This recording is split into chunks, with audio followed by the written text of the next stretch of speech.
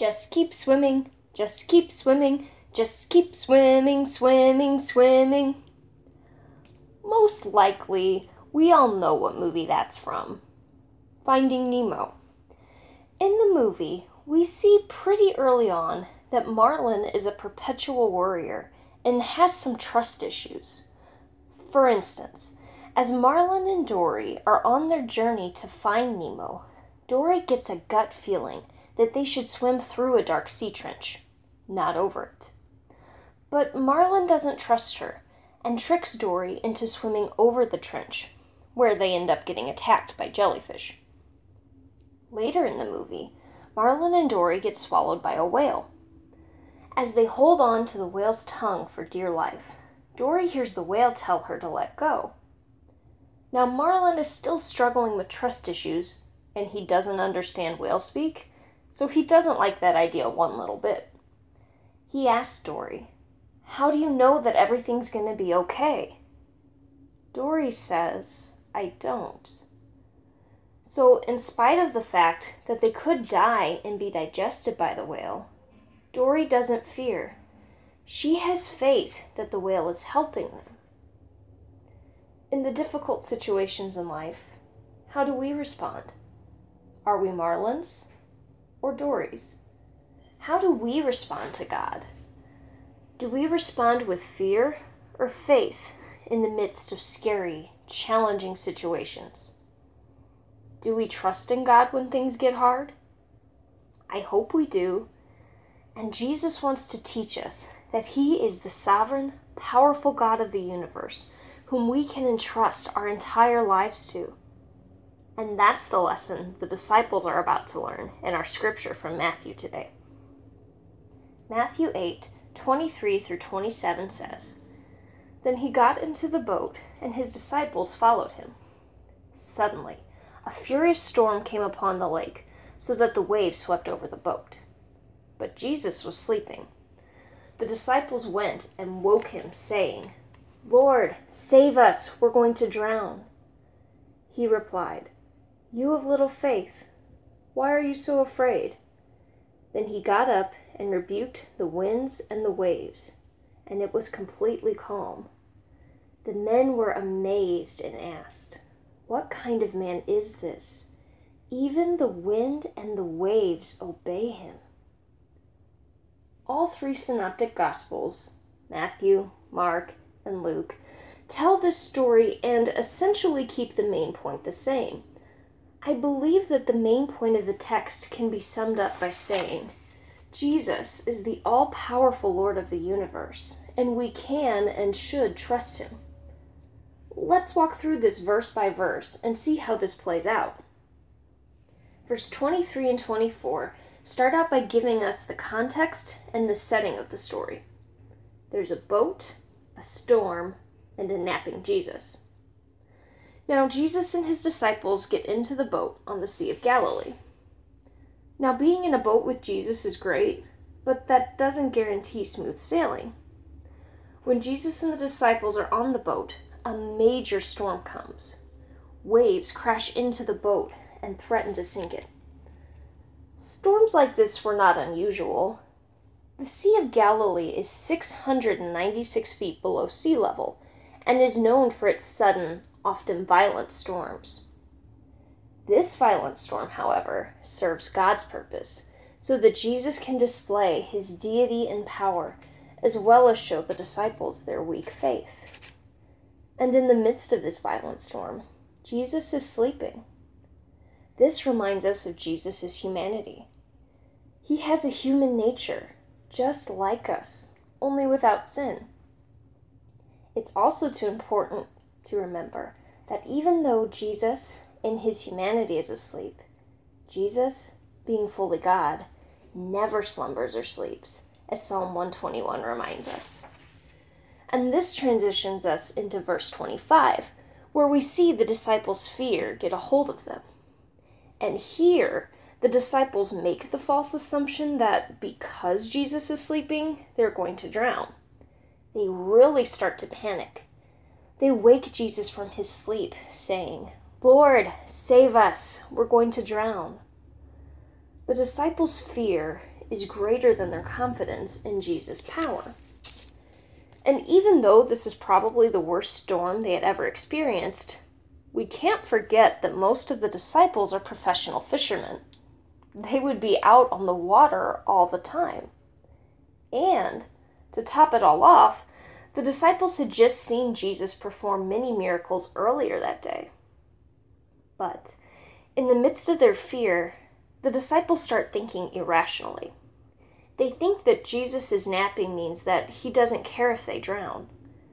The disciples focused on the huge waves capsizing their boat instead of focusing on Jesus. But Jesus sees the storm differently. He sees the storm from the perspective of his all-powerful sovereignty. Verse 26 demonstrates how Jesus uses this storm as a teaching opportunity for his disciples. He was about to show them a very clear picture of who he is. But before he calms the storm, we see first in verse 26 the issue of the disciples' small faith. Jesus questions his disciples by asking, "You have little faith. Why are you so afraid?" Notice that Jesus doesn't fault the disciples for waking him up, but for being timid and afraid. The disciples had said that they believe him, but the faith they just showed was small. They thought that if Jesus was sleeping, he couldn't save them. They had a little faith that he could save them if he was awake. Then, after he questions them, Jesus rebukes the wind and the waves, calming the storm completely. Jesus shows the disciples his incredible power. He shows them his deity. In the Old Testament, we see God controlling the forces of nature many times. Here, we see Jesus' sovereign, all-powerful authority over creation. At once, the sea stilled. There were no more waves, no more wind, no more storm. Also, it's important to see that Jesus does all of this by his spoken word. Just by speaking, he stops the storm. It makes sense that verse 27 tells us how the disciples are amazed, asking, "Who is this, that even the wind and the waves obey him?" So the disciples go from questioning Jesus' indifference and lack of concern to questioning his identity.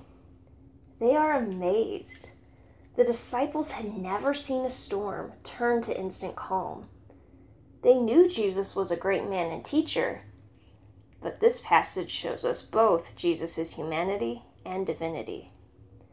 Jesus' display of his glory and power lead the disciples to see that Jesus is God.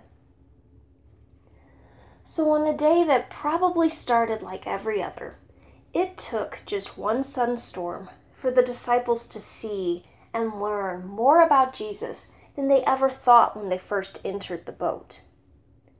What can we learn as Jesus' followers today from this story?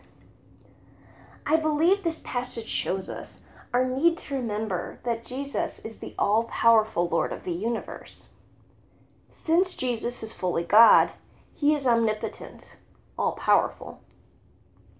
Grudem defined God's omnipotence well. He says, and I quote, "God's omnipotence means that God is able to do all his holy will." End of quote.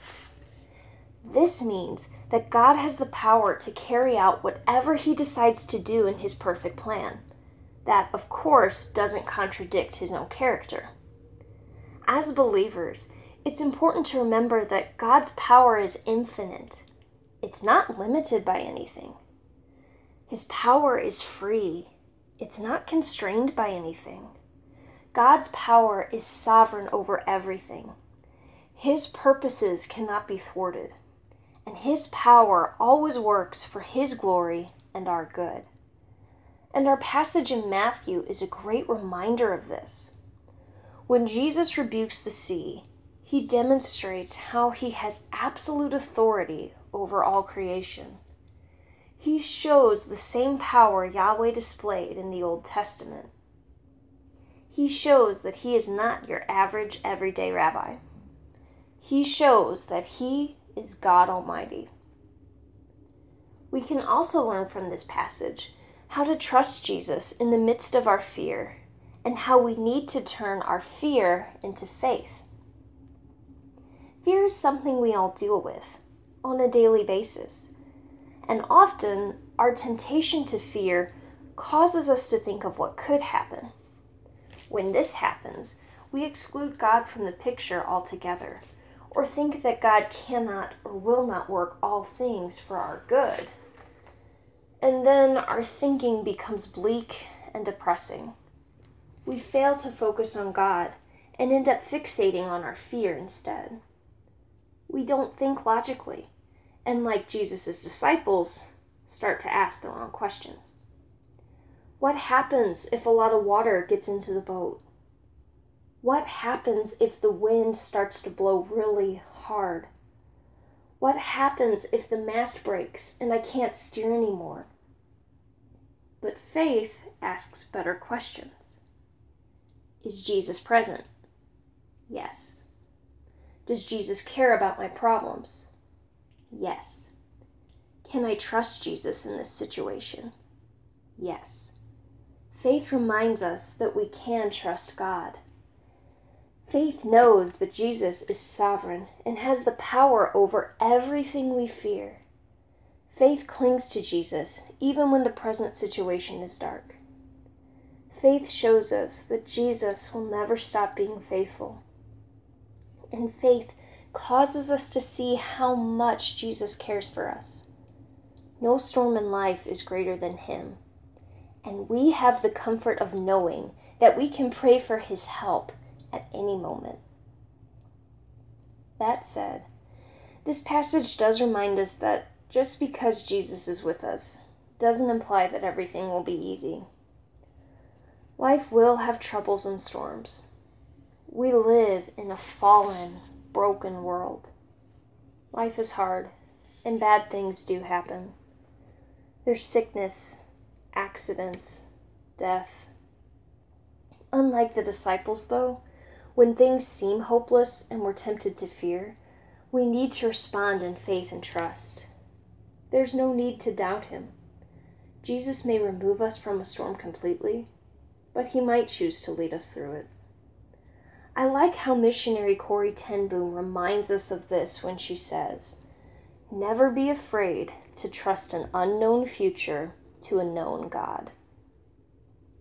Finally, this passage paints the picture of how Jesus calmed the greatest, most terrible storm we have ever faced: sin, death, hell, the eternal wrath of God being poured out forever on sinners who didn't believe in Jesus. Like Romans 3 tells us, no one is righteous and no one seeks God. You can look throughout the entire Bible and get this theme. We are fallen, sinful human beings who need a Savior, and living life in sin apart from God is our greatest storm. But Jesus, through his power, calms our storm and brings us to salvation. Salvation is not our own doing in any way. We need Jesus to calm the storm of our sin. We need his sovereign, saving grace, because without it, there's no hope of rescue. We need God to change us so that we can see and savor the sweetness of the gospel. We need God to open our eyes to love him and all that is holy. We need Jesus to be perfect on our behalf and to die for our sins. We need the all-powerful Savior to rescue us from the wrath of God. We need the Holy Spirit to transform our hearts and cause us to respond in faith in Jesus. We need complete and total rescue from our storm. And that's exactly what Jesus does for all who repent and believe in his name. As we leave here today and go about our daily lives, I hope that we remember the important lesson Jesus teaches us here in Matthew. I pray we start to trust him more and more in all the storms of life and rely on him as our mighty Savior.